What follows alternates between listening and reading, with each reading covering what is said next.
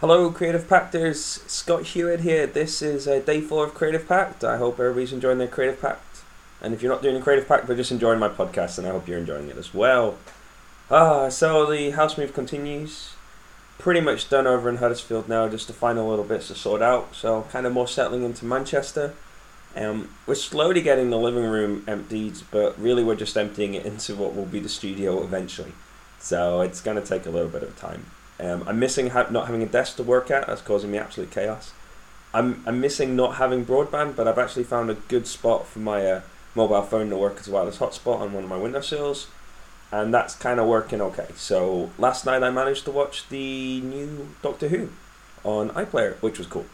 I was really happy about that. I thought it was a cool episode. I'm not really sure. Well, like a lot of Doctor Who, sometimes it just doesn't make sense. Like why did the Doctor have to go? You know, why was that? That just doesn't make sense. And then, did they know that she was a Dalek, or did they not know she was a Dalek? And all those kind of things. And why would you have a kind of a prison camp asylum, but with no way of defeating your mortal enemy if he was ever to turn up? But anyway, nonetheless, it was a cool Doctor Who. It was fine. I'm looking forward to the rest of the season. I think it's going to be kind of cool and exciting.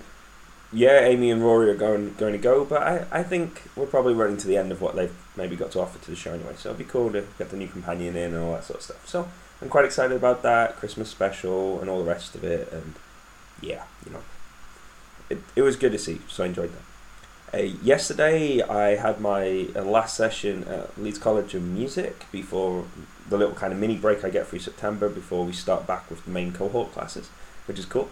And we did a peer assessment in the class, which was really interesting and quite a useful tool for the students actually. Peer assessment is where we get students to mark each other's work using the same kind of mark scheme and guidelines that we normally mark our work with, and discuss how what our impressions are of it, what the kind of work is, and some of the kind of more arbitrary elements of any sort of marking process.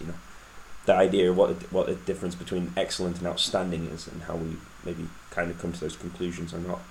I think it's a really useful process for the students as well. A lot of them remark back to that having done this exercise on the minor assessment, when the major assessment comes, they're far more focused on the kind of key elements as indicated by the assignment brief and how to respond to the mark scheme, and also the kind of content that might want to be in their kind of written accompaniment to the work as well. Not marked in this situation, which I do approve of, but nonetheless there to provide context to the actual created work that is being assessed. So that was cool.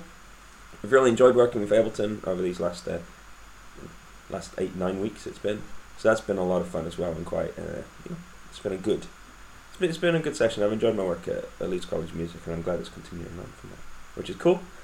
So yeah, well, I haven't decided what I'm going to do for the rest of my day today. I'm going to have to find somewhere to upload this, which is going to be fun. So I'm going to go for a little wander and try and find some Wi-Fi to do this upload from. I'm probably going to try and tidy up the studio a bit and get it set up, or maybe tidy up the living room. I haven't quite decided, but we'll see for now.